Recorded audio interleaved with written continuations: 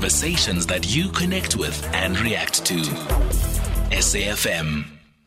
Let's speak to Chrispin Phiri, spokesperson for the Department of Justice and Constitutional Development, which has announced that there is a rescue plan in place to support the Master's Office as it struggles with backlogs. This includes providing information, kiosks digitalization, address corruption, as well as changing annual target for turnaround times for cases. The Deputy Minister, Jeffries, met with the Law Society of South Africa to address their concerns and develop interventions to improve service delivery. The function of the Master's Office is to act as an administrator for deceased estates, liquidate trust, and also be custodian for the Guardian Fund. To unpack the interventions, Chrispin Phiri now joining us on the line. Chrispin, good afternoon. Thank you so much for making time for us.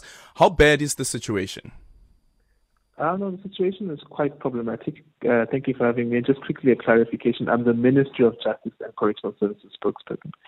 The situation is quite in a difficult state. A number of role players have complained about the services that we're getting from the Master's Office, especially the legal fraternity.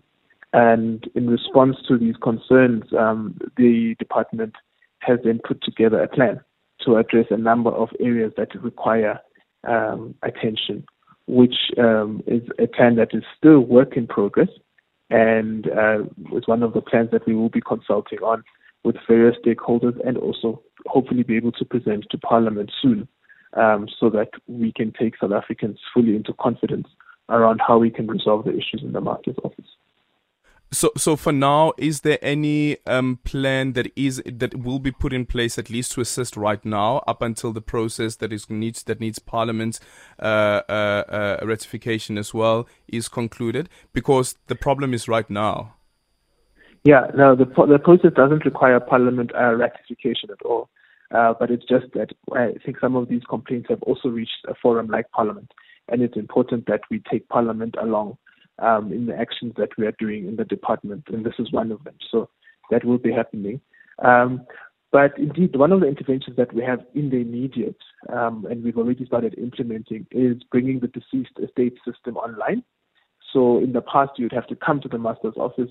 Let's say from Soshanguve, you'd have to come all the way to Pretoria to get your deceased estate issue sorted out. But now we have an online system so you can do this from the comfort of your own home, and you would follow the relevant prompts that the system requires you to follow, and you would be able to resolve such an issue. So at least that aspect is currently ongoing. It is a pilot project that we are rolling out in 5 different provinces in the country, with the most voluminous Master's Offices from Thohoyandou, Pretoria, as well as the Western Cape, and I think another one is KZN. So it's 5 offices where we are rolling out this online system. And we think that that's an important intervention in the interim, so that we're able to at least start digitizing some of our systems, but also alleviate some of the problems that we have, people coming into queue for letters of authority and all of that. This system is able to solve those type of problems.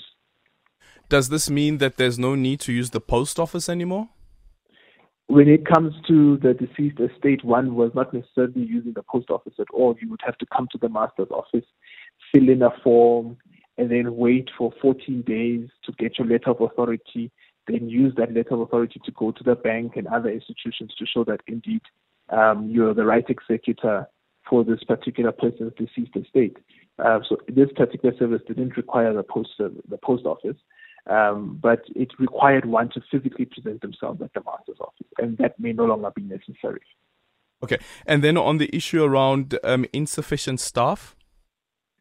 Well, one of the things that we are prioritizing is actually also getting a chief master. The previous chief master had resigned after a short stint there, owing to a number of challenges that he experienced in the sector, but also I think decided to take a break from that space. So we are prioritizing the position of the chief master. As for vacancies, there will always be vacancies in government, but where we deem that there are critical vacancies that should be filled, those will always be prioritized.